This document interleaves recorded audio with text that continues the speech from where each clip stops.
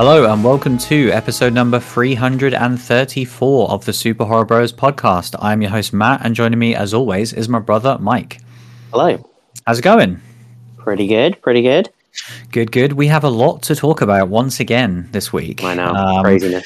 Yeah, it's a great time on all fronts, really. Of course, we'll be talking about a brand new horror film that we saw at the cinema, which is always a delight. And hopefully it delivers a long-awaited one. Very much one of the COVID-delayed films. We're still getting them into 2023 and beyond. And of course, yeah, we will have to have our weekly The Last of Us chat afterwards because it's just insanity.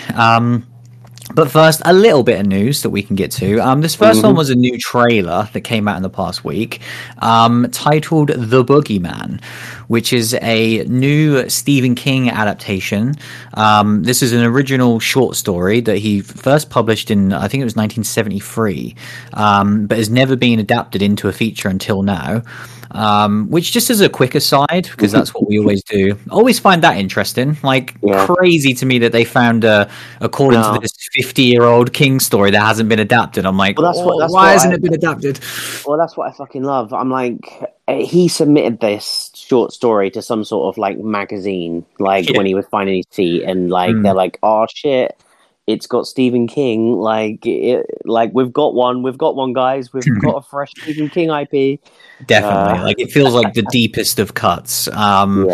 Which, God, who knows what that's going to pan out by? But yeah, this one's coming in June 2nd, via sort of 20th Century Studios. Interestingly, this was originally going to go straight to Hulu, obviously Hellraiser last year and so many horror movies recently. But it was kind of due to a strong test screening and also apparently approval from Stephen King himself.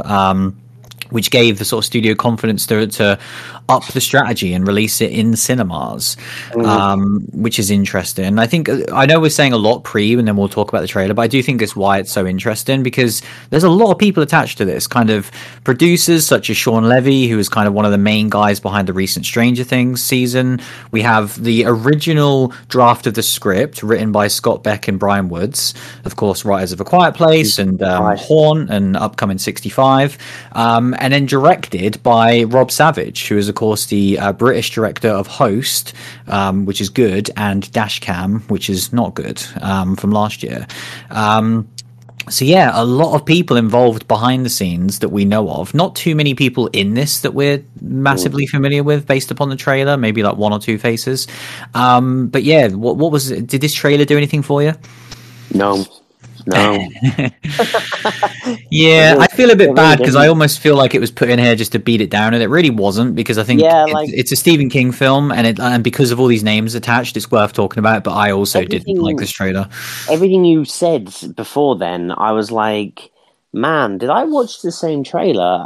Because it's really strange that, I mean, the parallels that have been trying to be drawn into Stranger Things is hilarious with this trailer. Some of the imagery and stuff, but also just how generic and kind of vanilla it felt for this just, a spooky movie, a movie that comes out in the last 5 or 10 years called Boogeyman, about a little kid that's kind of being terrorized. It's like, man, that is the quintessential paint by numbers, let's just get out horror IP. But then suddenly you're like, oh, okay, it's got a director that we've enjoyed, it's got writers that we've thoroughly enjoyed, and it's a Stephen King original story. I'm like, how is this product that looks so generic and kind of this modern, circumstance of this, the just crazy train of these movies, but it's embedded from fucking a 50-year-old Stephen King story. It's kind of bizarre, and it does make me a little bit more interested just to see how, if this is a car crash, how did we get here? and have the hope that there's enough names attached to it that I do enjoy, that maybe it's not. Yeah, I'm right there with you. Maybe it is just a trailer that's designed to be like, oh, okay, shit, we need to get bums on seats now. What gets bums on seats? Oh, I know. People saying that it's something to do with Stranger Things and generic ghost shit. And hopefully this is just more than that when we actually unpack it. Yeah, if we would have just seen this trailer with no context, I wouldn't have I would have watched it for about a minute, turned it off, and never thought about it again, because it was that sort of boring and forgettable. But like I say, with all of these names attached to it, it feels like something that we should definitely cover. I definitely hope that what you say is so interesting about if this came out in the context of now. So say, for example, this wasn't based upon a super old original story, and it was this trailer called The Boogeyman with these people involved. You would think it was some sort of, not even satire, but like it's similar with Malignant, how Malignant purposefully played into those themes and conventions of what to expect from a haunted movie, and then delivered something completely different when you watched it.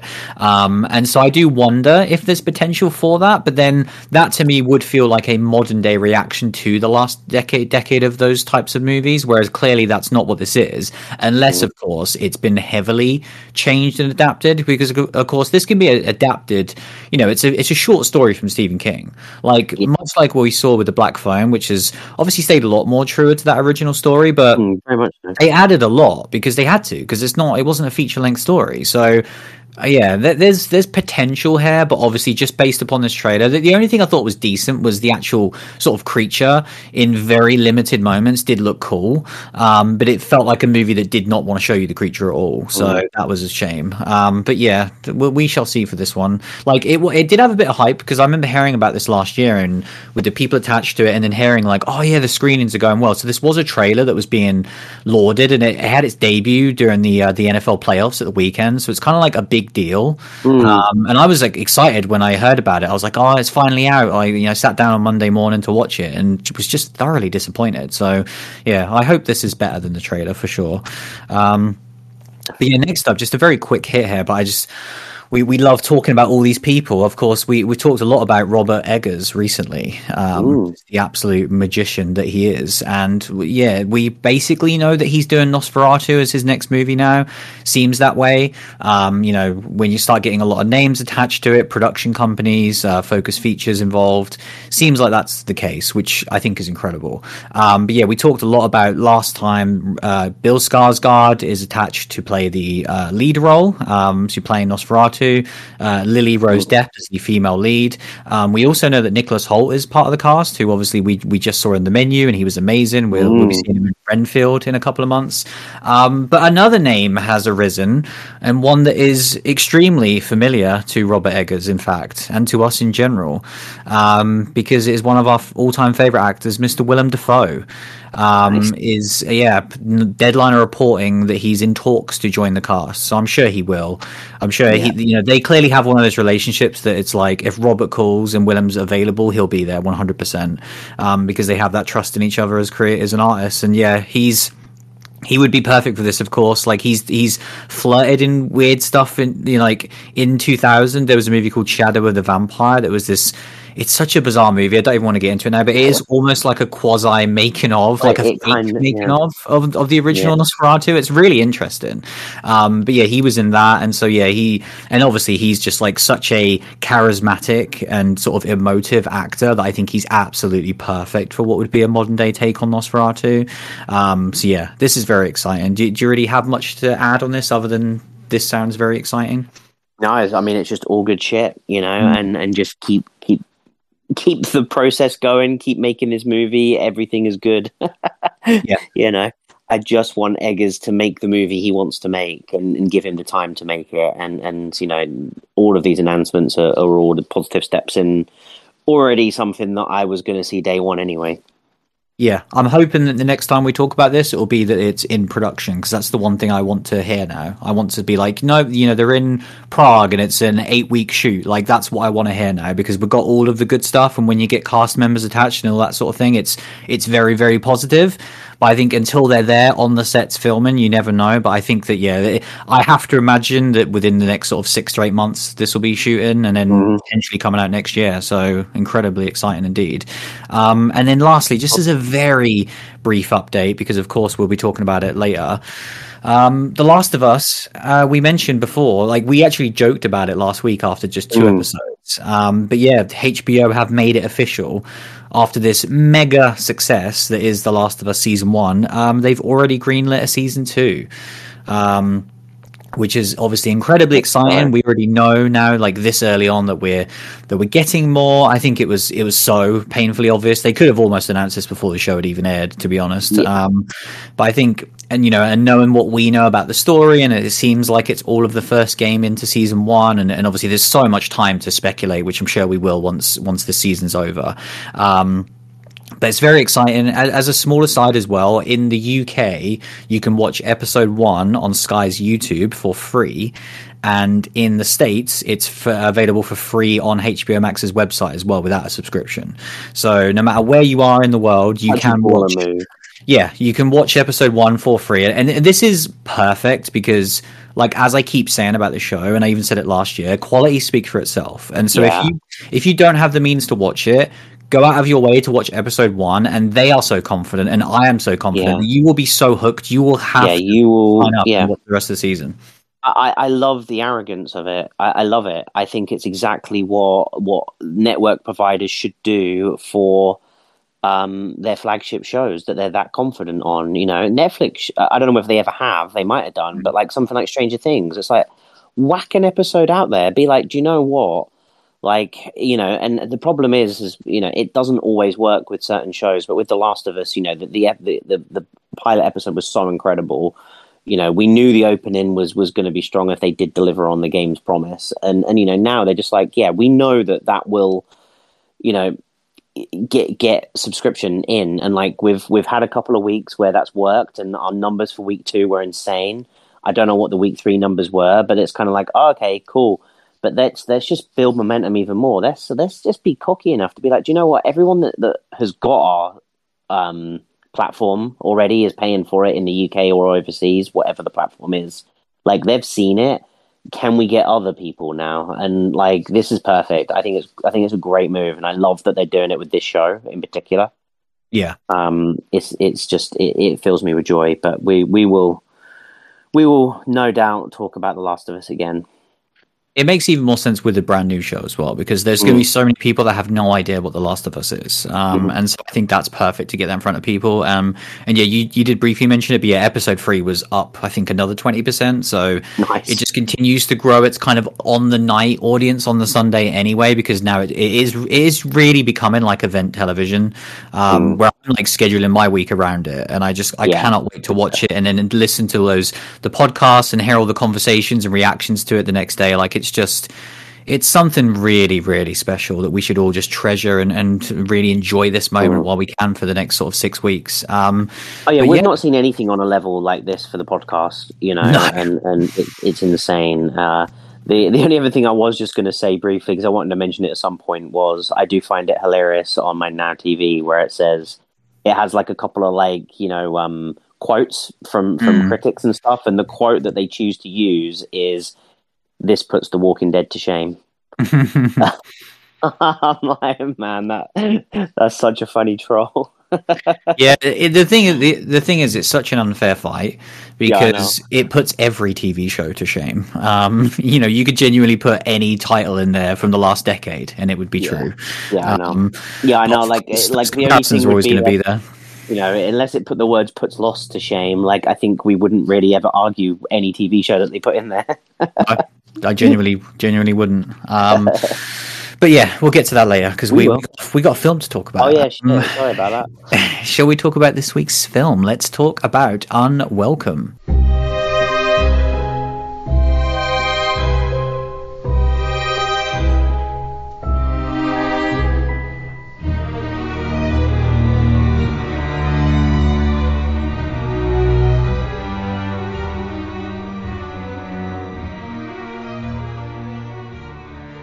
So yeah, I can't fully remember like when we first touched upon this movie for the podcast, because I feel like it wasn't. Was it in one of your lists? Yeah, it was last year's list. So the start of 2022. Yeah, so the start of 2022, and at that point, it seemed imminent. That it was a pandemic shot movie, and it was kind of. It seemed like it was there. I watched a full kind of theatrical trailer in the prep of that podcast and kind of, we spoke about it. It sounded exciting. It was this kind of cool film that we hadn't heard of, and then it appeared on our Odeon app, and then it just sat there for almost 12 months. Yeah, so in the coming soon movies. It was just round the corner because it was originally going to be February 2022, and that was the date for the longest time. So that's why I had a proper trailer, a marketing campaign, and everything. And then it just got bumped randomly to Halloween. And so that was kind of like the play, but that always felt like a placeholder. But that was the official date for a certain period of time, was the 28th of October. And then that kind of day came and went, and it was almost like someone went, "Oh shit, we just forgot to release it." So then they were like, I don't know, January next year, and they were like, sorted. So obviously, yeah, it's out now in the UK. This is out in the States on the 10th of March, and apparently digital on the 14th of March. So that must just be a very limited release in the States. But this is obviously a pretty small British movie. It's very nice to see this on the big screen. Like, it very much felt like the type of movie we would only see at a Fright Fest usually. It really did, yeah. So yeah, very nice to see it outside of that context, even though it would have been very, very interesting to see at Fright Fest. But it's great that we don't just have to wait one time a year to see these types of movies on the big screen, which is fantastic. But yeah, what is unwelcome about Good Luck, I'll say. Also, it is a difficult one because just right off the bat, before we get into plot, like, this movie is obviously not available in the States right now. At least half of our audience is from the States, so I'm very mindful of that. But also they have shown a lot in particularly the poster and trailer. Yeah, poster and trailer touches upon things, so I think it's easy to at least get us to the conversational point. I think, we may throw up spoiler warning as well for this one, but I can't imagine we'll talk about the ending, but yeah. Not necessarily the ending, but just unravel it a bit more. But yeah, this is, first of all, we meet kind of this married couple, Maya and Jamie, and they're living in kind of right in the middle of London, and we kind of meet them on the night that they find out that Maya is pregnant, and Jamie goes off to buy some alcohol-free champagne to celebrate, and those youth scallywags that hang out in front of convenience stores, he rubbed them the wrong way, and they ended up kind of... You certainly do know that if you live in London. You certainly do. And yeah, you don't do what Jamie did. And yeah, they basically invade their house. They attack both members of the couple, and kind of somehow kind of get away with it and run away, but kind of leaves the couple traumatized. And kind of, I think I really touched upon that opening scene quite a bit, because I really tip my hat to it. It's a completely different scene to the rest of the movie. It's very tense and horrible to watch, and it delivers on exactly what it wants to do, and it creates a pivotal moment for both our characters. For the entirety of this movie, both of our lead characters are living with the consequences of that night, which I thought was really good. That, like, I bring up all the time when an opening scene of a horror movie is frustrating, that it's just an out of context, like, horror-y scene, and it's like, man, this one, like, it reminds me a lot of Midsommar. This kind of just, like, incredibly strong horror scene that isn't anything else to do with the movie, but it just sets up so much. So I really respected that. And then kind of we rejoin kind of Maya and Jamie, and basically Jamie's auntie has passed away and left them her big old house in the middle of kind of rural Ireland. So they've up sticks. Maya is still pregnant, and they are going to move to lovely Ireland. And when they kind of move into this house, this beautiful kind of big house, kind of in, like I say, rural Ireland, it's kind of a very run down house. And the kind of lady, I'm forgetting her name now, was it? Oh, I can't remember. The person who just, like, shows them around the house. Yeah. Never mind. Anyway, she is kind of Maeve.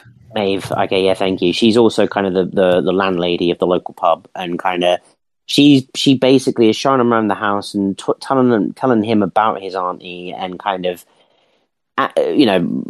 very much just like, oh yeah, you've got to fix the roof.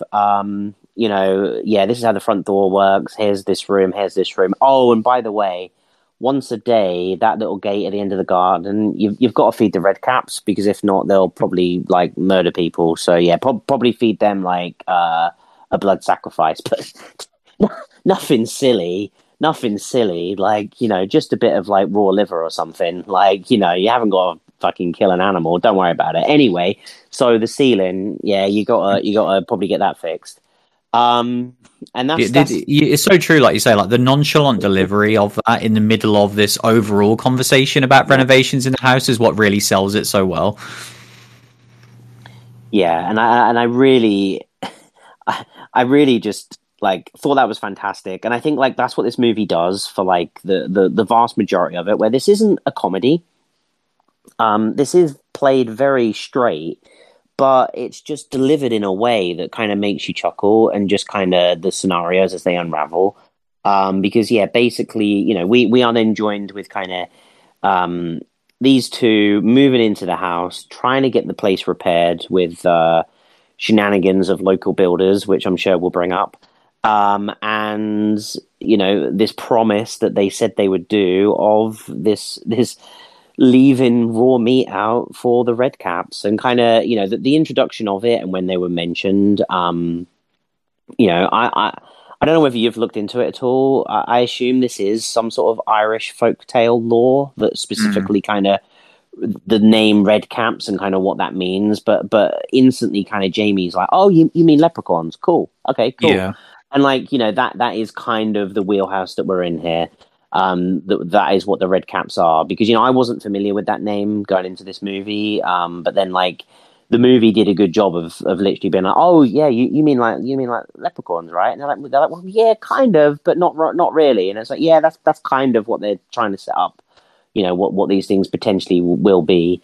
And yeah, I mean, I guess, I think that pretty much sets things up. I think kind of, as the movie unravels, we get to see kind of, like I said, this tension, especially with Jamie, where he feels inadequate, that he was unable to kind of protect Maya and kind of, keep her safe in this kind of this night when they found out this fantastic news, and then he was just it kicked into the corner and did not help her in any way. And I think kind of him, when we then get introduced to these builders and the way that they just like do what local dodgy builders do across the country, it just kind of come in and take over the place like they own it and do a shoddy job. Like it just unraveled so perfectly with his inadequacy and their kind of stereotypical behavior.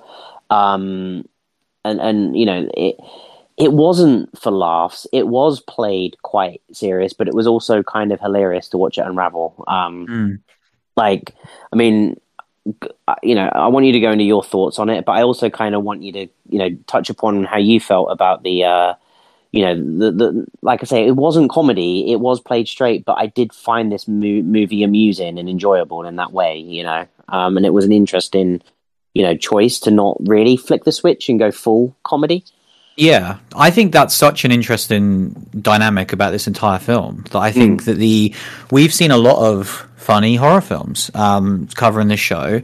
We've seen a lot actually very recently, in fact. But I think that the ones that are the truly great ones, for example, Psycho Goreman and Violent Night, are comedy horror films first and foremost, and that is their entire MO. And if you're not in it for the laughs, you're not going to enjoy those films, I don't think. Whereas I think this movie is completely a tonally straight horror film that has insanely good drama, insanely good character development, performances, acting, set pieces. It has all of that stuff, but then it's sprinkled in are these moments of levity and moments of realism that are just truly funny. And it kind of has a whole range of comedy as well, because I think there are some genuine like laugh out loud moments, particularly in the pub. There's some pretty sort of, that's where they kind of lean into the comedy the most. But then a lot of it is like, oh, I shouldn't be laughing at this, or I'm laughing at this because I'm uncomfortable. I'm laughing because this is absurd. It really does hit so many different things. Or like, I'm laughing because I'm relating to this. You mentioned like Jamie and his kind of annoyance with the Whelan family, who are these kind of basically con artist builders who are taking him for a ride. Like, all of those interactions just made me laugh so much, because I was just like, yeah, this is exactly how I would feel in this circumstance. When he brought up them stealing his biscuits, I was like, and again, it's so petty, but you would so say that as well. It's already not a problem, but like, it's already in the middle of an argument where and he's like, oh, and another thing where it's just like, oh yeah, I didn't want to bring it up, and now we're taking it here. Let's go there. And like, yeah, that level of realism in the writing was something that really caught me off guard, because I thought like, oh yeah, like the spirit of this entire movie is just real human interactions, and I think that they absolutely nail the setting and tone of this movie so much. Starting it in London,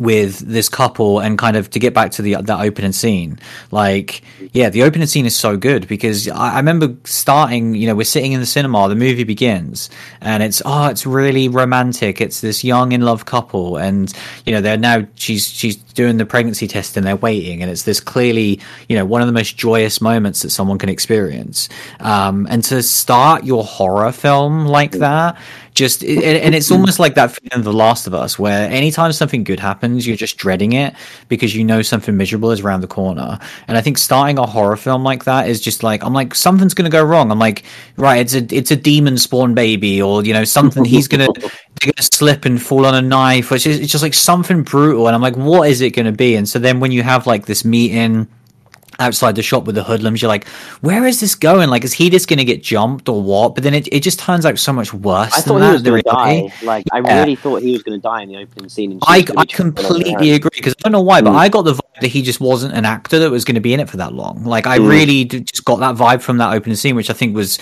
really good on their part, because he ended up being brilliant throughout the rest of the film. But it felt like someone, because he was very showy and had so many lines in that opening scene and so many jokes, about the baby and stuff. Like, I really thought like, oh yeah, this guy's not in the rest of the film, because they're getting in all of his good lines early.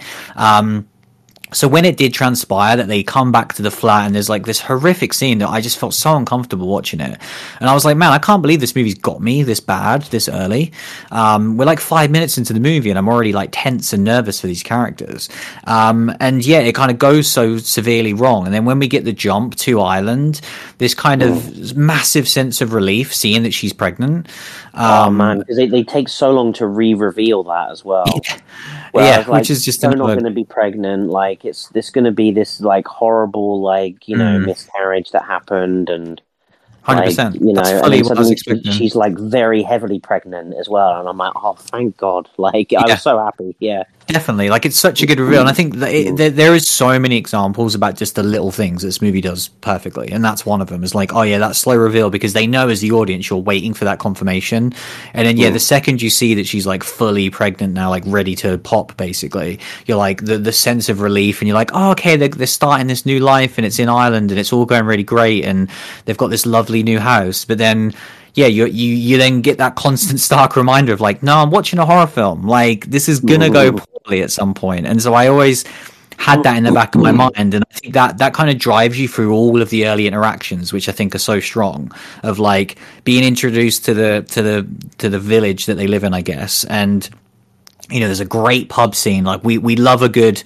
enter a pub and everyone stops to look at you. And like, I think we both even looked at each other and laughed in the cinema during this part, because it was like, oh yeah, we have to talk about this on the show. But it was perfect because they did it and then everyone laughed, and it was basically a play into that trope of like, we actually like you. It was specifically included for us that they were like, this is what you want. Like, we're going to give it to you to the extreme. But the best part about that was like that like joke was fantastic. But then we have multiple scenes in the pub, and every one of them is standout. And every one of them, really does deliver on the things that I want. Like like we said multiple times, like British pub scenes are our favorite things to see, and like they really do deliver. Like when they're eating the meal and the drunk, or when the builders come in later on, and like the just everything. I really enjoyed. It was amazing, and like you said, yeah, like that the drunk guy. I'm convinced that was like Willem Dafoe undercover in prosthetics. Yeah. Because he was just hilarious, and again, a character like that he's very overtly comedic, but doesn't overstay his welcome. Like he's really not in the movie that much, which is great. And so I love this scene as well because this put me on a wrong path of where I expected this movie to go, which I really liked. It did multiple times for me. Yeah, I don't know about you, but with that scene, when they have that turn, and then there's a moment when they're driving home, and I think it's after the shop or the pub, and he's like, everyone is so nice in this village. And I was like, oh, I get it now. That was when it clicked to me, and I was like, oh, I know what this movie's about. You know, they're pregnant, they're going to this village, there's this blood offering, and now everyone's being nice to you. I'm like, I see where this is going, and it didn't go that way, and I loved it because I was like, oh, that was like almost like a double fake out. You know, I was expecting the kind of hot fuzz reveal that like everyone's bad. So that was fantastic. And then, once we then get into, actual drama, actual horror, the madness and absurdity of the story of the Redcaps and kind of how that unravels and plays into, like, I think that's what's so good about this film is that it has, like, the opening scene, the dealing with the trauma of this traumatic event and how both of Maya and Jamie deal with it so differently and how it is going to basically shape them as humans for the rest of their lives. That's like the overriding arc of the story. That we then have like the fish out of water aspect, this British couple moving to Ireland, trying to fit in. We then have the Whelans and their kind of, abuse of power and just screwing them over, and that uncomfortableness from Jamie and Maya of like, we just want a simple life. Like we left London to get away from these type of people, and now we're right back where we started. All of that then mixed with this crazy Irish folk horror backstory, which feels so genuine to the setting, and to this time and a place that then ties into those other two elements where the Redcaps have a major part to play in the story, involving the pregnancy and involving the Whelans. And so I think it's like there's three things about the movie that are all equally fascinating and fantastic and all massively deliver. I think there's still so much to talk about, but I definitely want to hear your thoughts. But I think overall, I couldn't believe how good this movie was. I still can't believe how good this movie is right now. And I almost find myself like checking myself, being like, oh, don't go too crazy. It's because you're in a great mood because of The Last of Us. And I know, I had that exact thought process. Yeah, but I'm like, no, like I've thought about this. We saw this about 5 days ago at this point, and I've been thinking about it, and I'm like, there isn't this movie over delivered on everything from the horror specifically, because we need to go back to the actual horror of it. But then I think about the drama and the characters and the setting and how like genuine it was, and I was like, this is up there with the best British stuff we've ever seen, because I think it really did just nail that time and a place is what when we talk about British films and wanting to see them succeed, I want them to remind me of things that I've experienced in my life, because this is where I've lived my whole life. And so that's why stuff like Saint Maud and now Unwelcome is like, and Last Night in Soho and these sorts of movies, that they will always have like a closer place for me, because, I don't know about Texas the way I do about places in England and stuff. So it lands harder for me. And I'm so blown away by every aspect of this movie. It's absolutely incredible. Yeah, I think that's it. Like specifically rural, like British movies will always get us. Like, although this is an Irish setting, it felt like the world that we see every day. This small town, rural, these little pubs and little corner shops and everything. Because even the little corner shop where when they first go there, he's like, oh, it's on the house. It's like, it's like, well, the people are so nice. He's like, oh, I knew your auntie is on the house. But no, I mirror what you said about this movie just delivering on every front. Like it really did. I think like you can tell when we first start talking about a movie and when we're even just in the synopsis that we're pretty excited about it. And with this one, that's clearly the case. When I talk about the opening scene for 5 or 10 minutes, you're on to a winner. But I think this movie really does, like I said, it's funny because we've spoken a lot about the movie without going really into the red caps and that side of it. And I think that's also what the movie does, where it's like, and even the horror, like the horror in this movie could easily be a horror movie without the existence of the red caps. Yeah, there's so much tension, isn't there, throughout the whole film? Yeah, and it asks so many, questions when we get to the end of the movie. And I think that's the other side of it, is that it's incredibly intelligent. The whole script, and it is, it really was a surprise watching it. I think it is funny because definitely that opening scene when we're first introduced to our kind of couple, I wasn't blown away by them as like actors and thinking like believability as a couple. Yeah, I was thinking that as well. And just their dialogue and everything. Like the movie started and I was like, oh, this feels like fairly like low budget, and the actors don't feel like they've got like crazy chops. Like it's just gonna like they're fairly like blah mundane performances. And I was like kind of like, oh man, this is going to be fairly like, hopefully we can get enjoyment from it. But I really wasn't jiving with either of them. And I think kind of by the closure of that scene, I was almost there. And then the second we get reintroduced to them, like I understood their dialogue and their conversation more and their delivery of it, and then really grew into kind of their performances. And by the end of it, thought the performances for both of them were amazing. And I think what you said was that, I wonder how deliberate it was to be like, in particular, Jamie, is he just going to disappear in the opening scene, and is he inconsequential? And like, as the movie goes on, he really does build more and more. I think definitely, a lot of the things that they do with specifically Jamie are put in there for laughs. They aren't just, some of them are overt comedy lines as well. It's just weird that it doesn't become slapstick, but his character, when I think about it, and I think about the one lines he says, and like when he's, working out on the bloody punch bag and stuff, I'm like, man, that is just like an absolute, like, it's a comedy sketch, but it didn't feel like it in the context of the movie. It felt right, and it felt not overtly funny, but it still made me laugh. Like it, and that's what I found so interesting about this movie, like those scenes. I think the Whelans are really like that as well. Like if you look at all four of them, they're all very like the two sort of younger of the group, they're like the straight out of like a sketch show in terms of how ridiculous they are. And that's what like local builders are like around here. Definitely. Like that was genuinely a thing of like all four of those were in some different ways caricatures, but they all felt realistic to me. And especially Daddy Whelan, who, keeps having this recurring joke of call me daddy, man. And like it's just so good. Like that in itself is a perfect essence of what makes this movie so special, because that is hilarious and scary at the same time, because I'm like, oh, it's funny you're asking me to call you daddy, but what is the real reason? Like what's actually under the surface here, aside from just it's funny that you want people to call you daddy? Well, and it's one of them things where I don't know about you, but I've met people like in life that are like, oh, I want to be called Big John. And I'm like, I don't know if I want to call you Big John. Like I don't know. Like I know, it's so true. And like that is just so, and then like, just to call, it's not even like, daddy, whatever. It's like, no, just call me daddy. Like, I just want you to call me daddy. And it's like Daddy Whelan would have been way less sinister. Yeah. But it was like, no, call me daddy.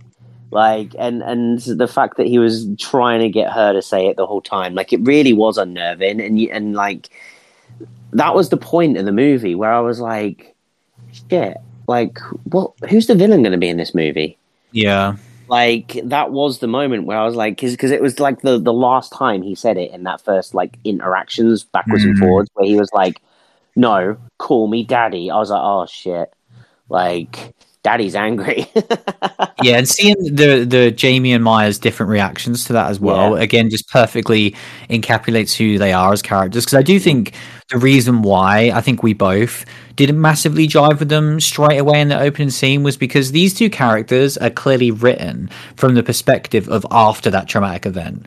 So I think it contextualizes everything because we now understand why Jamie and Maya are the way they are because of this thing that happened in London. Whereas I think before, pre-event, which is only one scene, it's not as well written because they are supposed to just be a more happy, in love young couple, which I don't think they were as suited to those roles. Whereas when we actually get Jamie as a very resentful, angry person, and Maya as someone who is willing to do anything to keep the peace in her life at this point, you know, she's like, yeah, I'll call you whatever. Like, I don't care. Like, it's just a word to me. Like, that is the least of my problems. Like, I've moved to Ireland.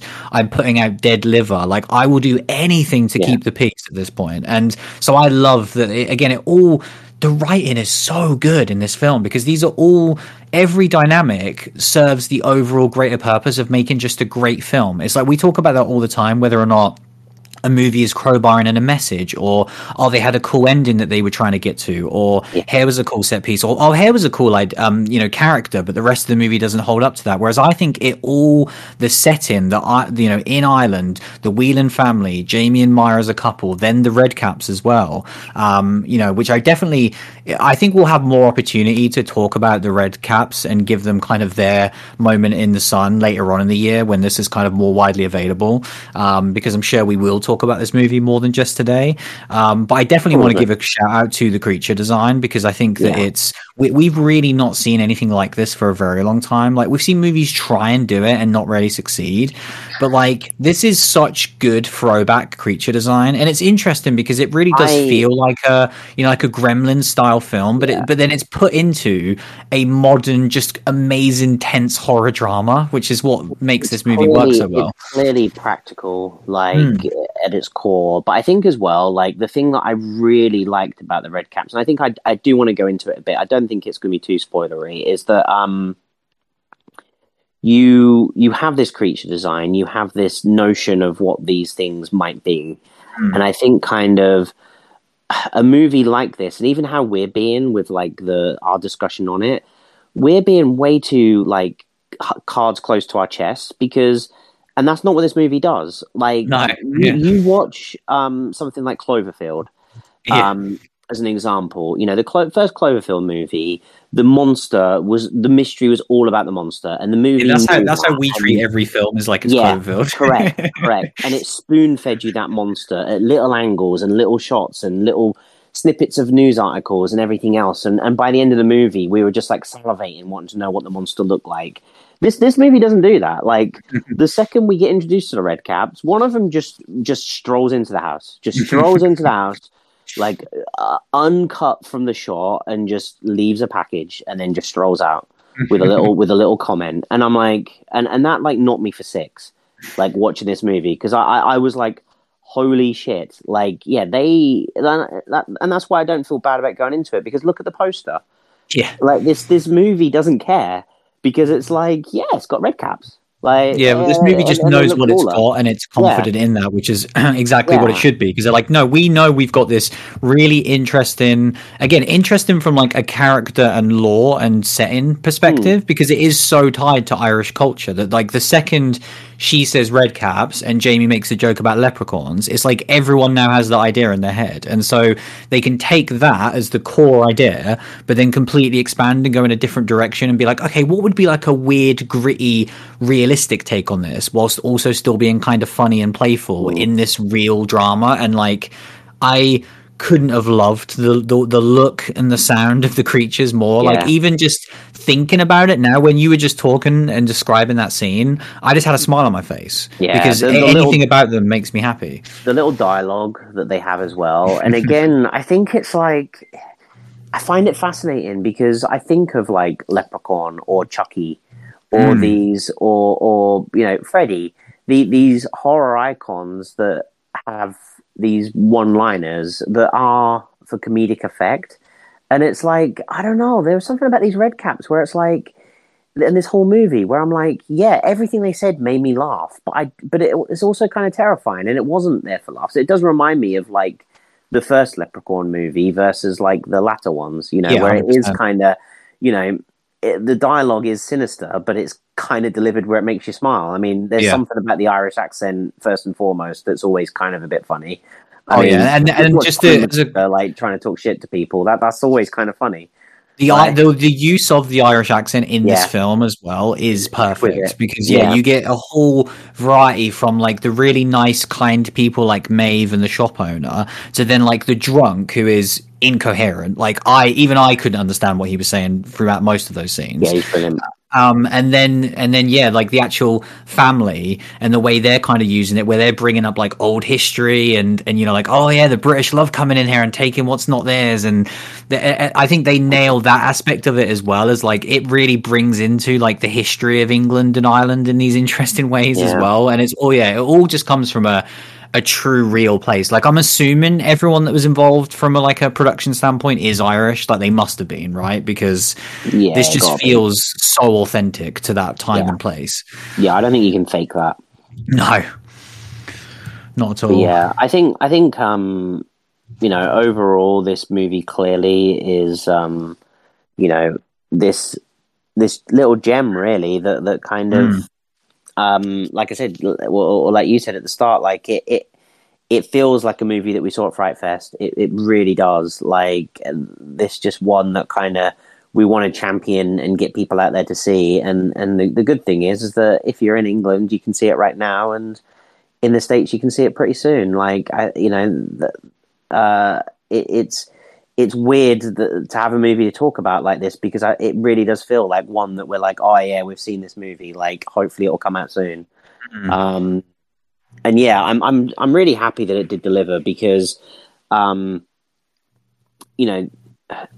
when we do the upcoming horror list and like trying to find these weird things, it kind of it's tough, and like and it is kind of like you just try to find some dumb stuff sometimes. And when this was one that I was so excited about the second I read about it for like the upcoming list. Was like, oh man, like this British movie, the premise sounds cool. I'm gonna whack the trailer on. Fuck, the trailer's kind of batshit. Like, I really like everything it's telling me. And then like I've been low key excited for it for 12 months, and then for it to deliver is pretty cool. And outside of all of that, just the fact that this movie is that good is also amazing. Yeah, I think this movie like massively over delivered for me. I was excited. I was like, oh, it's cool that we're seeing just outside of that, when we go to the cinema, it's special. When we go to the cinema and it's not a sequel or part of an existing franchise, that's probably the most special ever. Yeah, and then a British version of that. Exactly. So then it's like, oh, this is, we saw Saint Maud, and then it's like, yeah, Last Night in Soho is kind of like a different thing because it's a big director and that. But it's like, outside of that, what new British horror IP do we get to see at the cinema? Like, almost none. You can definitely count on one hand the amount of times that's happened in the 6 years doing this podcast. Yeah, I was going to say, I mean, you start to get the things like Ghost Stories that isn't like that was a great one, because it was like a stage. No, I'd say that counts. That counts. But again, you can count on one hand, and that's one of them. Yeah. But it's like I say, if you get one of these a year, it's a good year. And so to get this early in the year is remarkable. Out of the way.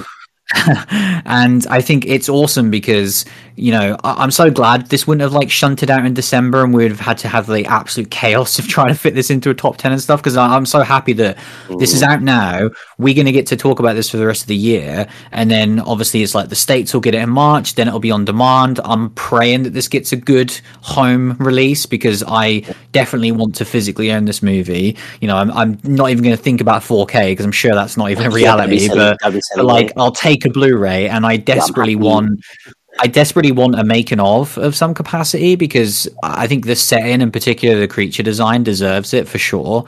So I think just there's so many aspects of this. I also think like just as two random quick hits, the music's fantastic as well throughout the whole thing. It was like a real true horror score, which I loved. It was original as well. But then also the overall, the cast is excellent. I think it has like familiar faces that are, you know, Irish people that I've seen in other stuff or new people.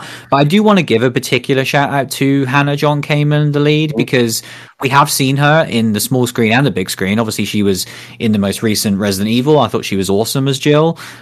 She was in Black Mirror, of course, as well. So like we've seen her in different things. She's in Marvel.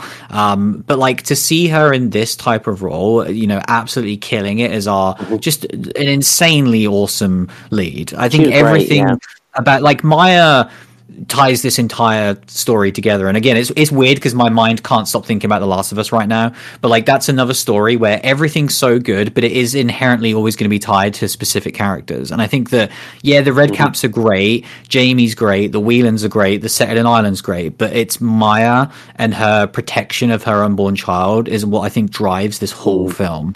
Well, I think it's just this story of parenthood at its core, where like he's changed because of this protection that he wants to feel, but then we actually see this Maya development of her becoming a mother, like, you know, not her having the baby, but her just psychologically, you know, having this care and love for this unborn child and this level of protection and finding this inner strength. And they mention it, don't they, early on about like how a mother can, like, you know, lift a car or something like that, isn't it? They kind of mention like has this, and like you can just see that that kind of crescendo is building, and yeah, it you know, I think that's the thing, that like every message that you want to look at for this movie, in the background, doesn't get to the forefront and doesn't get in the way of the movie, but completely delivers as well. And I think kind of, you know, in a world where we are now going to transition and start talking about The Last of Us and talking about message and talking about meaning and depth, like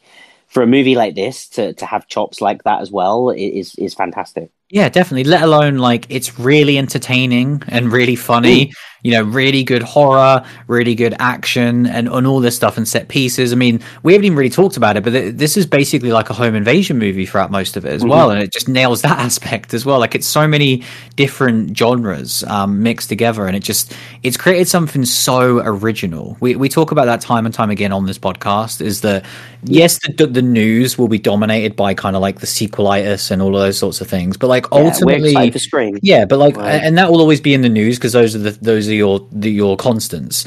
Whereas it's these variables that we get the most excited about, because we didn't know we were going to fall in love with Saint Maud the week before we saw it. You know, it's actually the opposite. We was both like, this does not look good at all.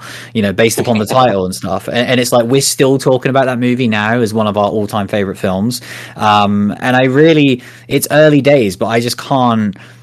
To me, this is one of those films. You said it earlier perfectly. It's like we get behind certain films that we feel the need to champion as like our duty as podcast hosts, and like this is 100% in that category of like, if you're listening to a weekly horror podcast and you're trying to find these gems that like you already know there's a new Scream movie coming out, you don't need us to tell you about that, but like this is a movie that you need to listen to us and be like, if you can see this no matter any way, like I loved seeing it at the cinema, it was fantastic, but see it at home, see it however you can watch it, rent it, buy it, just see this movie and support it, because it's really something special. And I think it will hit home even more for kind of British audiences, but I really hope that this finds the love in the States, because I think that it will, like a lot of movies do transcend, you know, I think about some of the British films, particularly ones that are these kind of, you know, in the rural areas and kind of cat out of water stories, they really resonate abroad a lot. So I really hope this is going to be one of those ones. And I definitely think with the creature design as well, there's going to be, hopefully that audience will definitely latch onto this as well. But I think as well though, with the like, you know, with that kind of rural setting, it does feel kind of familiar to these kind of, you know, desolate places of isolation that you kind of have in the States, and you know, we see all the time.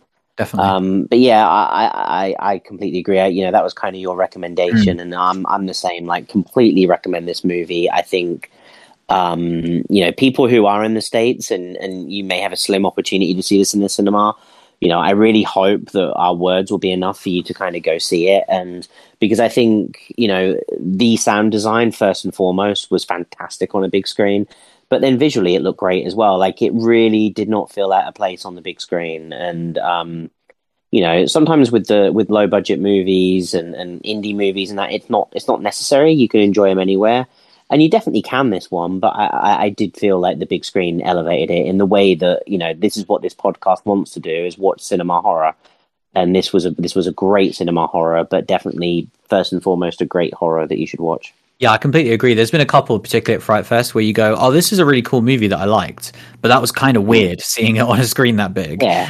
Whereas this is like, no, this definitely deserves that for sure. And obviously, it's only going to be that Fright Fest screen for this movie. Yeah, definitely. Like, I really, like I say, I really hope that this movie lands. I think if this just comes and goes and no one's talking about this for the rest of 2023, I'll be so bummed out. But even if that is the case, like we'll still do our part for sure. But yeah, what a goddamn start. I sometimes you need to just take a step back and be like, what the hell is going on? Because again, I think genuinely the last 3 months of last year was so good. And then we already saw 2 movies at the start of this year, Deadstream and The Menu, that I really liked that were 2022 releases. But now we're in the actual meat of like brand new releases, and we get a movie this good, this early. Like, if this is the bar, like, good fucking luck to everyone else, let alone obviously what we're about to talk about on TV as well, where it's like, just shut it down, man. Like, everyone just take the next 11 months off. This is it. Absolute insanity. I love times like this. It's so exciting. But yeah, it makes the podcast super easy. Oh, it's so good. That's the thing. Sometimes it can be difficult when you're in this run of poor movies. You've not got anything else to talk about in TV world or anything else. But it's like, currently I don't even want to talk about movies right now because we're watching Last of Us. And yet we just had a discussion about a movie like that. It's great. It's crazy because in another timeline, in another world, where if we didn't have this movie and we didn't have The Last of Us, we'd be sitting there being really annoyed that we're not getting to see Infinity Pool right now. And it's like, I couldn't give a shit. No, I'm really looking forward to that. We'll get it. Yeah, we'll get it. I think we're getting it next month in March.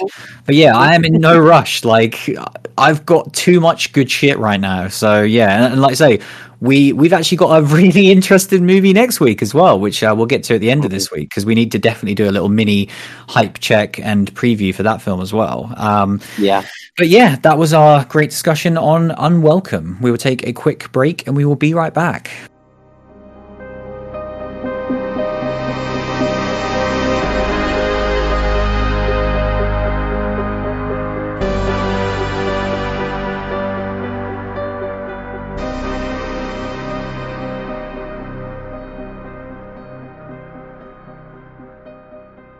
So yeah, kind of to continue this this train of positivity in the horror world right now, and again, just to kind of emphasize the point, like, if you're a horror fan and you're not just having the best time right now, like, you're just not doing the right things, because to see movies like this, and obviously again, this was for British audiences, but I'm sure Infinity Pool is awesome in the States as well. Yeah, Infinity Pool is awesome. The menus everywhere, like. Even Megan, like, was a decent time. Like, we've had nothing but good times this year so far. And that was a great story to talk about. Like, James Wan, a massive hit for him and his production company, which made me very happy. But yeah, now obviously we're going to talk about HBO's The Last of Us, episode 3. So full spoiler warning for the 3rd episode, but obviously we won't be spoiling any future spoilers unless we throw up an additional warning. Oh my god! Fuck me! The show is just. I am starting to worry that I'm running out of the words in my vocabulary to accurately describe how good the show is. If anyone's never listened to the podcast before, we do critique things. Like, we don't just unabashedly love. Just. No, I wish it. No, it's been like this for 6 whole years. I love it. If only that was the case. It's just insane. I can't believe how where I'm like, it's talking to me on a level that I didn't think was possible. And I think we spoke about it last week, where we were like, oh, okay, so episode 1, we got Sarah, and we got that story, we got the opening of the game, the opening of the show, and it's like, it hit just as hard, and the way that we got to see Sarah throughout that episode worked well and was different, but was still mostly the same. And then episode 2, we get kind of Tess, and we get her realization of her story, and we're like, and you said it last week, like, oh, okay, we're now at the point where we're like, we think, Tess is better in this show than in the game.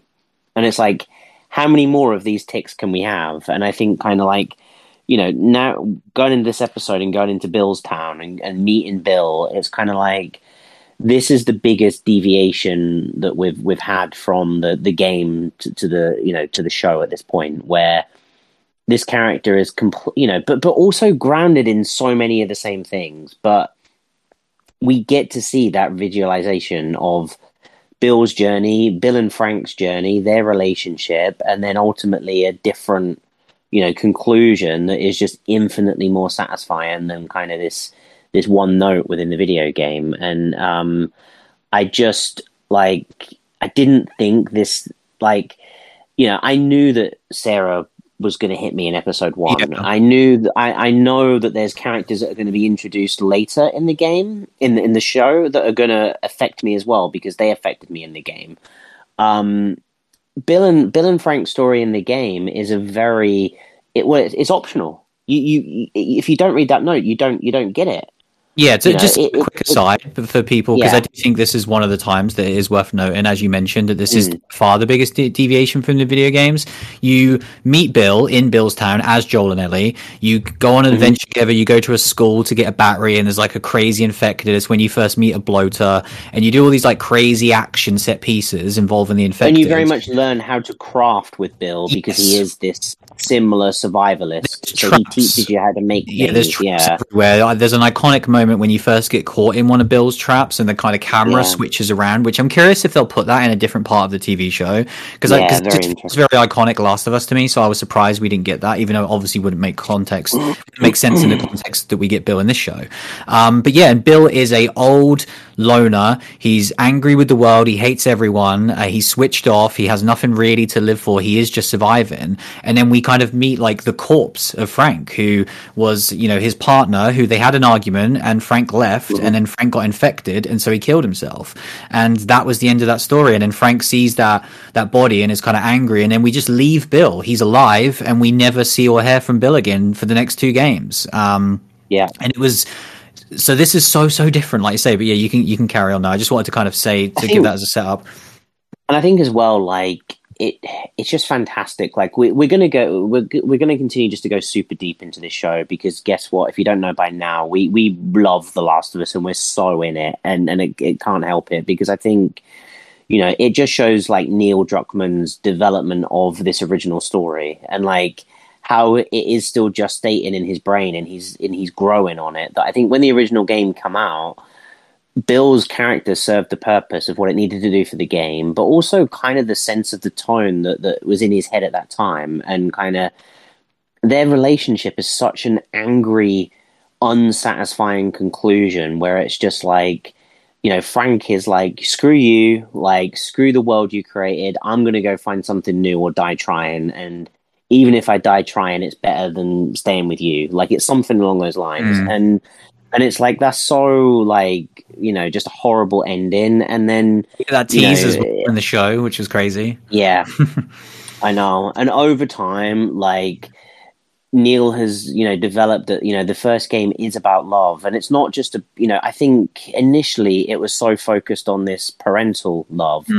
But it's not. It's not just that. It's just love in general, and this bond that can be created, and the toxicity and positivity, and good and bad that can come of it. And I think like the visualization of these 2 characters on the TV screen was just a great way of doing that. I think the whole episode was like, again, the show just knew what it was doing. And it's like, we get these little moments with Joel and Ellie. We get interesting points with Joel and Ellie. This kind of him going to the stash, and Ellie, I think Ellie in particular, the way that she kind of attacks that infected and kind of cuts it and then kind of kills it. Like we've never seen an Ellie like that in the game. Very sadistic. We kind of very sadistic. And I don't think, like, we kind of knew that she had this side to her, but never visualized like that, never represented like that. And I think like that's like, enough of a development. I think as well, just Joel in particular, Oh man, I can't stop like just pinging around different areas, and it's just my brain is hurting. I'll give you a break because I did want to touch upon the actual, and then I'll go into my thoughts. But like in terms of game versus TV show, because I obviously said last week that I thought Tess was better in the TV show than in the video game. I think with this, it's so different that I'm so glad they both exist, because I think for me, the game was so much fun to play, Billstown, and the gameplay was so awesome during this entire section. And I think that Bill's character did serve the purpose for the game at the time, because he was showing Joel to what you shouldn't become. You know, do not become this resentful old person that's got nothing to live for. And that did serve its purpose, even though it was very unsatisfying. But it was fun at the time. However, to translate that to the TV show, we obviously didn't get a cold open this week. It went straight into credits, which I was like a little bit disappointed when it first started. I was like, oh, okay. You know, we didn't think that was going to happen. And we knew this is like the second longest episode of the whole season. You know, just behind episode 1, and which was basically 2 episodes. So this is the feature length episode of the entire season, and we basically get, like, say, the intro with Joel and Ellie, and then it's all Bill and Frank. So, and like to start with him on the day in the kind of basement and hide away, then seeing it become Billstown was like incredible to me, because again, that's all implied in the video game, but to see the realization of what Billstown actually means was awesome. To then get to him in the hole and him kind of with his guard up, and then the piano scene was just unreal. Like how this then evolved into what became Bill and Frank. And again, we're bouncing all over the place, but like Neil Druckmann tweeted after this, like, "Why are you all crying? This is the happy episode." And obviously he's joking, but he's true. No, he's not joking. They won at life. Definitely, like, that is the best outcome in this world for sure. Is that you got to live a happy life. World, they got to live in bliss for 20 odd years, you know, and then end it on their terms. It's crazy. Yeah, and end it on their terms in a perfect way. Like that's winning at life. If that's not a win, what is? But my God, it was by far the biggest win. You like get strapped in, guys, for the rest of this show, because you're not going to get another win like this. Because this is Bill and Frank won in this world, unlike anyone. But I think, like, I'm so glad they didn't show their bodies at the end. I really thought it was going to be like they're like corpses decaying on the bed. No, I knew. The second they panned back and we got that window, I was like, "You motherfuckers!" That was amazing. Like, I couldn't believe that. Again, like that is the loading screen of the initial kind of title screen of the video game. A window with the blowing kind of curtains, and I was like, "You've done it at the perfect point." Like, putting that Easter egg in there, it's a beautiful shot that. Yeah, you have this dread that part of you does think, are we going to see these corpses that we don't want to see? But instead, and it is this like sad, happy moment where you're sad, the music's incredibly sad, but I also felt happy. I was like, they're free, they're happy, they had a brilliant life, and like, death is sad, but it sometimes can be, a happy celebration as well. And I was like, man, you bastards. I was just like, you've made me feel too many emotions over the last hour and 20 minutes that I just thought we were going to learn how to craft some weapons and see someone like with a suicide note. I'm like, come on, guys, like, you can't do that to me. That's exactly. I know when the emotional shit comes along, I'm like, at least I'm expecting that. I weren't expecting Billstown to be the gut punch. No, like that is the thing where I'm like, there was certain moments that I'm already emotionally invested in, like Sarah's death and stuff. But for this, like I say, I don't want to feel this heavy every single week, because it is a lot. Like, I do want to get entertainment from the show. Like, I like this week it's the clips in the museum and stuff. Whereas this was just all in my feelings for the entire show. When we tie then back to Joel and Ellie in our present, and she's reading that letter, and then she obviously gets to Tess and doesn't say it, and that's when like Joel reads it and has to take a moment to go outside. I was just like, Jesus Christ, like this show. It's just perfect from everything. What I was, wanting to touch upon when I was just getting too excited about a million different things is the Joel and Tess relationship in this show is fantastic, because Tess in the video game had to be a conduit to get Joel and Ellie together and to get them on the journey. And I never got a true sense of their relationship in the game. No, I don't know whether you felt it. It really doesn't. It's on. Is it a work relationship? Is it the fact that she knows that he's the toughest guy there and is just dead inside, so therefore she can use him to be hired muscle? That is what I got the first time I played the game a decade ago. I didn't get any sort of romantic inkling, and I think over the last 10 years in the re-releases, they have reconceptualized that a little bit, where people are like, oh, they kind of implied that they were romantically involved, but yeah, my initial read of the game was not that at all. No, and I think, you know, it is with this TV show, it is this you know, it's very overt what their relationship is, and I think seeing that flashback with Tess and seeing like this young Tess, kind of that she's so much less troubled in that moment than where she is when we meet her at the start of this show, and like seeing her then and seeing Joel and her together and seeing that Joel had like this happiness in his life. And having this person, and I think kind of that coupled with just when he built the little rock kind of, you know, tribute to her, kind of, you know, just this very, you know, it was just such a somber thing where he's just there, like, washing his face or filling his water or whatever he was doing. And then he just started stacking these rocks. And I was like, why is he stacking these rocks? And then I was like, oh, fuck, he's saying goodbye. I was like, he's saying goodbye. I'm like, oh, God damn it. Like, and it's just like, it's unemotional, her death in the game, really.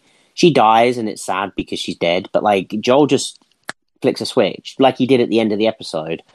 Whereas in this, in this, you know, in episode 2, he did that. He just flicked a switch and walked away from Ellie at the end of episode 2. But I think the fact that they circle back around to it and showed twice in modern day, you know, with the tribute and then with the reading of the note, Joel's reaction to Tess and his heartbreak of losing her, I think it just strengthens the argument of Joel as a character even more, and it shows more and more why he is driven to look after Ellie. And I think kind of that with then, like, you know, I'm pretty sure it's a direct dialogue when he's kind of like, you must do what I say when I say it, and that's from the game, yeah, all of that. And then she's like, and then she fucking changes the words, but it still just about says what he says. And I'm like, oh man, like that could not sum those two characters up more perfectly. That snippet of dialogue, if you tried. So many moments that even though there wasn't that much Joel and Ellie in this episode, what we got built so much. You know, you think of she sees the arcade machine, and obviously, that was so in this world, it's actual Mortal Kombat 2, not like a fake version. And obviously, we know how that's going to play in the future. So that whole interaction was great. But we're already seeing like the giddy excitement that Ellie has with the world. Obviously, the plane crash was like a brand new thing to see, and him kind of explaining like, oh yeah, it didn't feel like a great thing when you were doing it back then. And obviously, her saying like having this wonder with, oh, I can't imagine being in the sky. You know, there's so much groundwork that's being laid right now for things that people cry over in future seasons. And oh god, there was another moment that I forgot now. I think it was later on. Oh, in the car, when she's obviously like, she's never been in a car before, and she's like, oh, this is like a spaceship to me. And he obviously puts the seatbelt on her, and he's starting to actually get an enjoyment out of these interactions now. Like, god, the show is insane. Like, another point I will make is kind of, you know, I said last year boldly that I thought this would be twofold. I thought this would be a huge success for HBO, and it would be like their most popular show, which is already proven to be the fact. But then my other like prediction was that it would be critically received incredibly well as well, which is a bold thing to say because there's not many shows that are the most popular in terms of viewership and like critiques as well.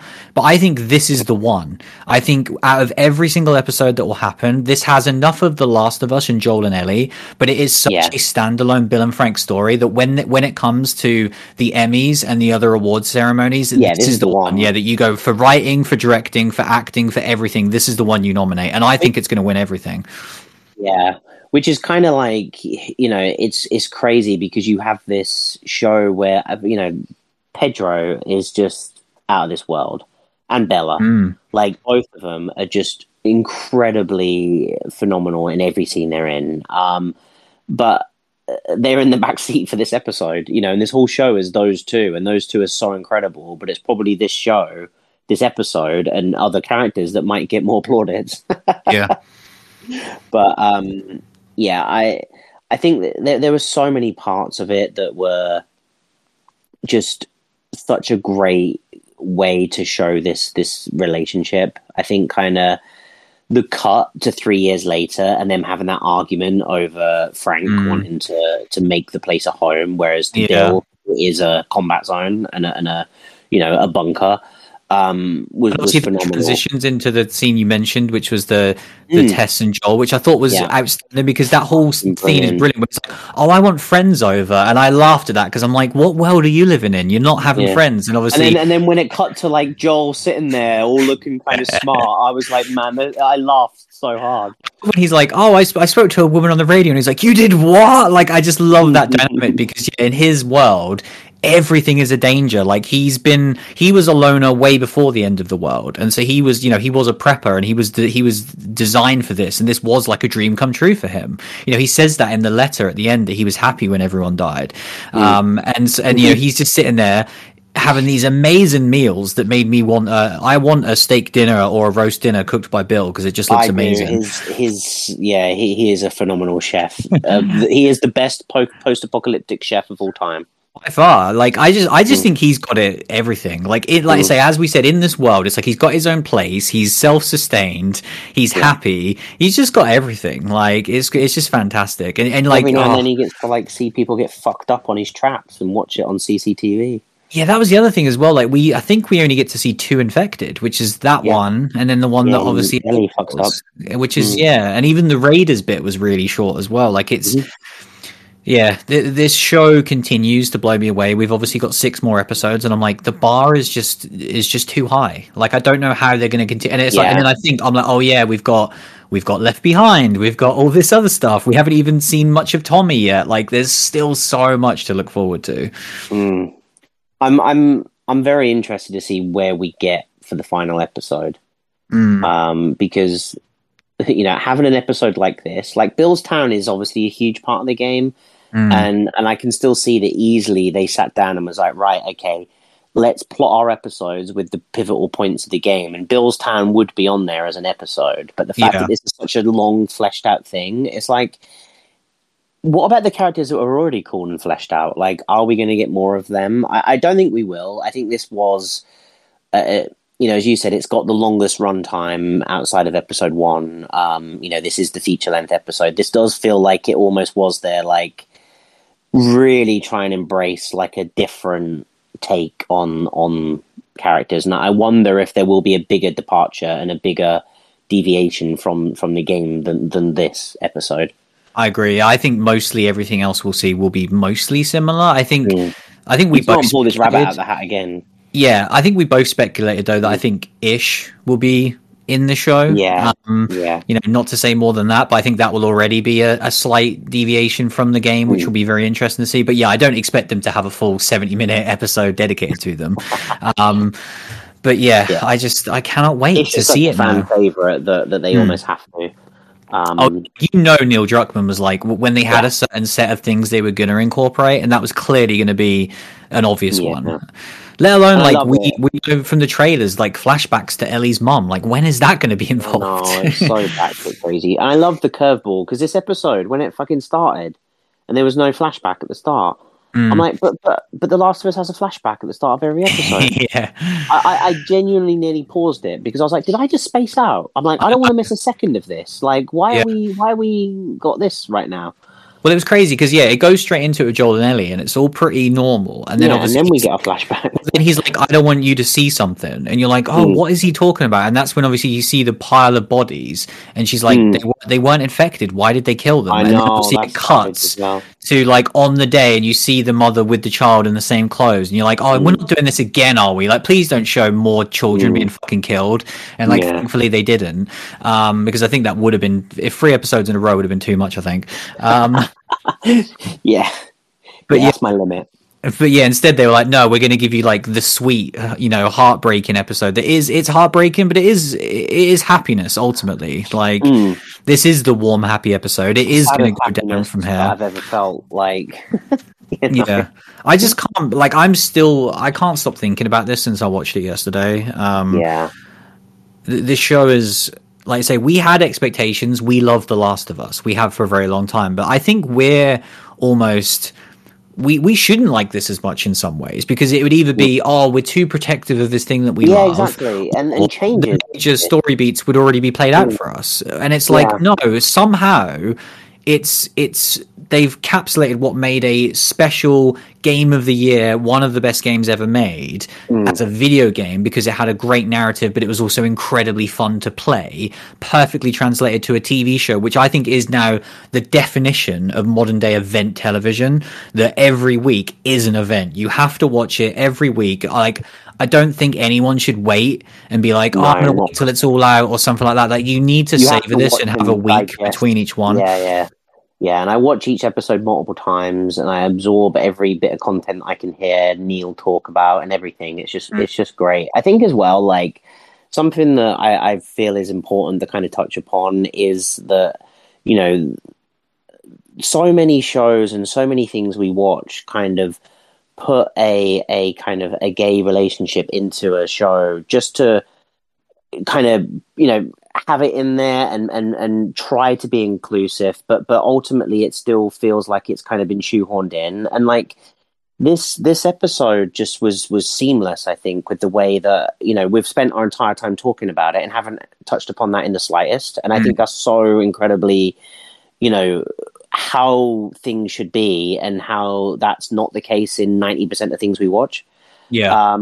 And I, you know, it was just the fact that something like that is in this show, when it, you know, it just worked in so seamlessly like that. And I think kind of, you know, obviously we knew of Bill and Frank and their relationship in the game, but the visualization of this, you know, this reimagining of this beautiful relationship and seeing this grow, like it's, I don't know whether I've ever seen like a gay relationship that was that beautifully represented, you know, on in anything.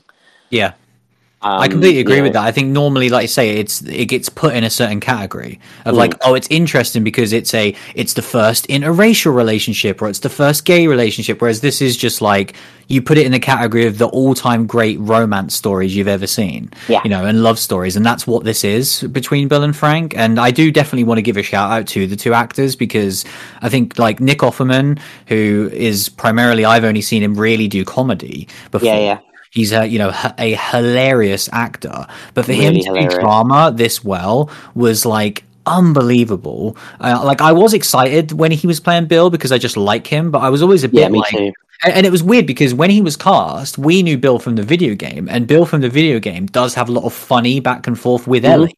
So I was like, oh, that's why they've got Nick, because he's going to be busting Ellie's balls and she's going to be doing it back, and it's going to be great. And so the fact that they never meet each other in the TV show, so you don't get any of that comedy in that aspect of it, but he does just have such a real groundness to him and such a level of real humanity. Like, he really felt like a real human being in this world. And then Murray Bartlett, who plays Frank, I've never seen him in anything, and he was just exceptional. I think he is going to be one of those people that will win like best guest actor in a TV show, because it's like it was so strong. And yeah, I think HBO in general has like such a ridiculously high caliber of actors when I think of recent TV shows that they put out, particularly Big Little Lies. Like, if people have not seen that, the cast is just exceptional in that show. But yeah, I think I think White Lotus is people HBO as well, which is obviously where Murray is kind of he had a decent role in that, from what I believe as well. Yeah, have you ever watched that? No, I haven't either. But I keep hearing good things, and at this point, I'm like, I need to just watch every HBO show because they're just outrageous. Like, say, even the shows that aren't going to vibe with me, and that's what I've always said about them, is that they might not always vibe with me, but I always know.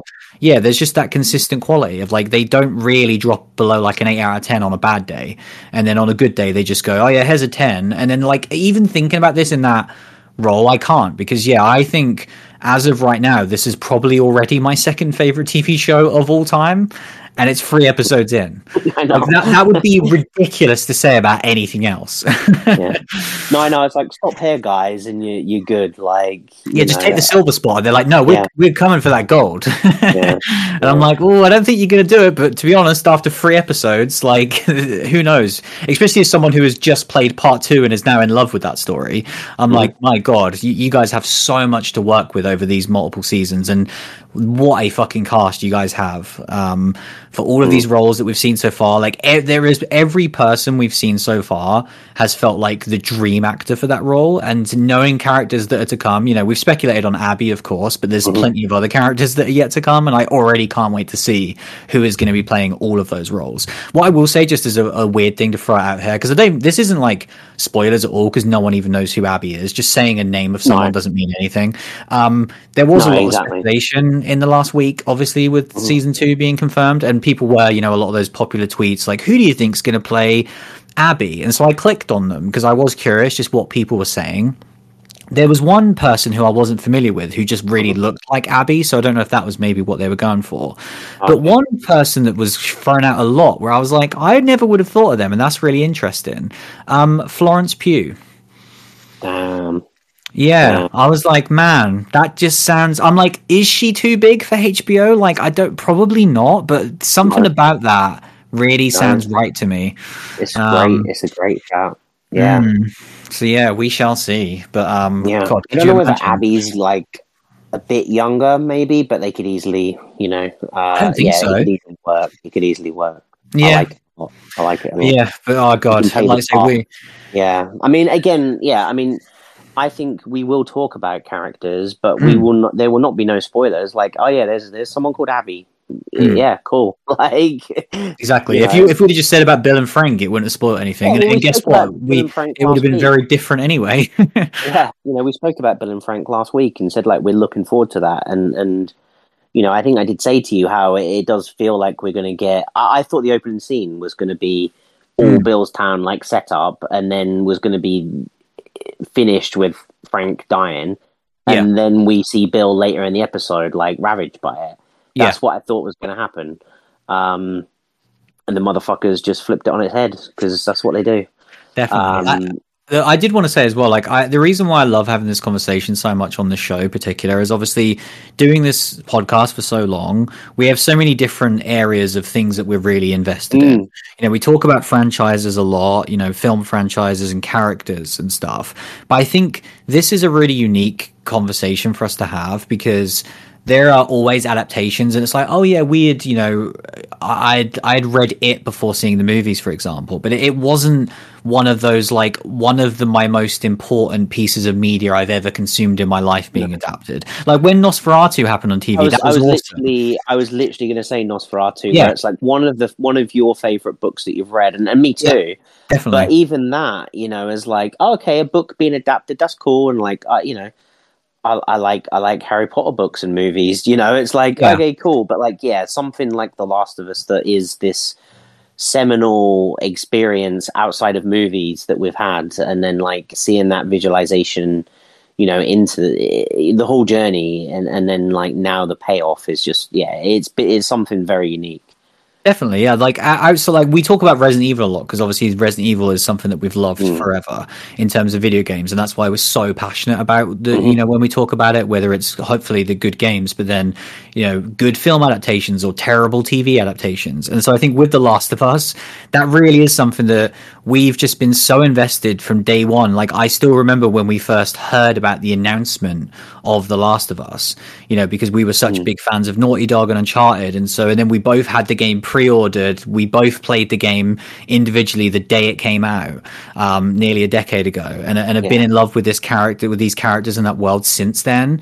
And it's been such a crazy journey with part 2 as well, to then get to this point that like the whole world is now getting to experience this thing that we've loved so much. But then I have such a sense of like pride watching it, because there's a reason why Resident Evil pisses me off when it sucks, because I want it to be great. But The Last of Us is something like BioShock, that if BioShock ever comes to live action, I'm going to be terrified, because I know it's not going to be one of the greatest films or greatest TV shows ever made, which is what it should be, because BioShock is one of the greatest video game franchises ever made. Yeah, this was almost impossible to like meet our expectations. Yeah, like it had to be one of the best things I've ever seen, and it is. And that's like, that can't be understated how ridiculous that is.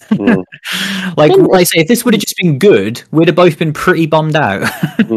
Yeah, exactly. If it was like, okay, you know, it's like the first Resident Evil movie. It's like, okay, cool. It was fun. Yeah, I like that film, but I don't ever think about it that much.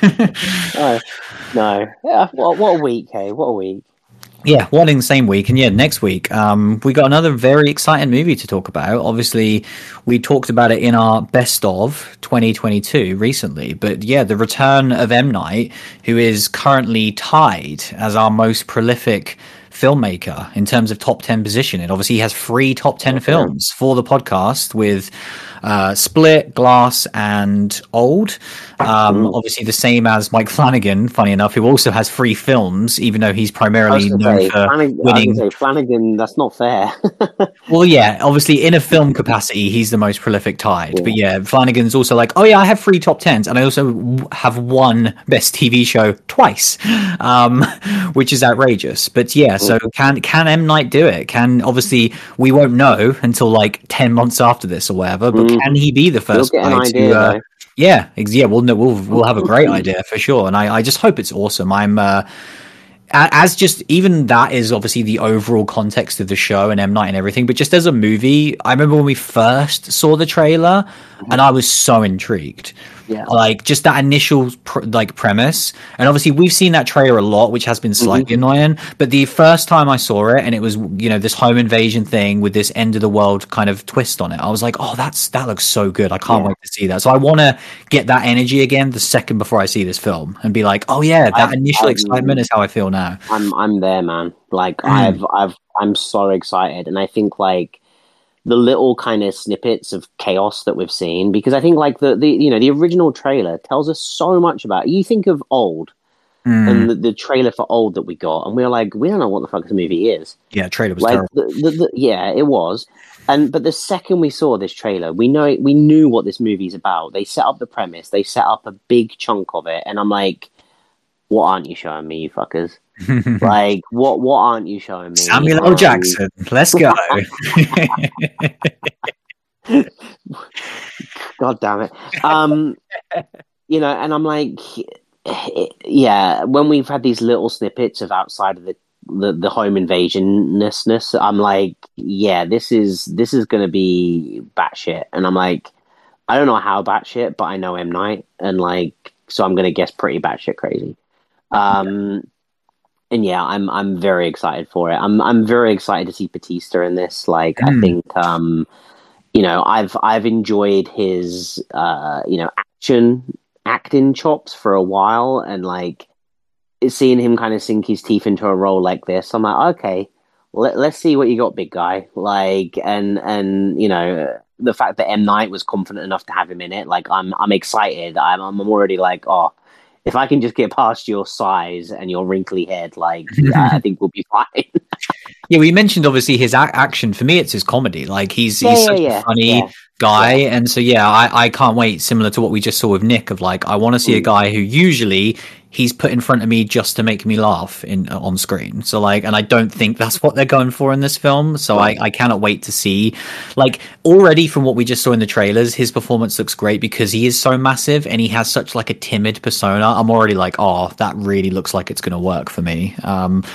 So yeah, I can't wait. This is just going to keep this horror positivity train going, and it's across all fronts as well. Just as a quick aside, I'll probably talk about it next week. But like, Dead Space remake is currently out for video game fans, and it's fucking amazing. It's like genuinely one of the best horror games ever made. So yeah, video games, films, TV. If you're liking horror, you're having a great time right now, and it's just the start of the year. We like everything. Yeah, for sure. I was going to say, yeah, we're great. We're great for us because we love all of these things and we get to enjoy them all equally. So it's awesome. We'll always be focused on the movies, but when the video games and the TV is this good as well, like, oh, it's just a perfect trifecta. But yeah, that was episode 334. Thanks for listening as always, and we'll see you again very soon. See you later, everyone.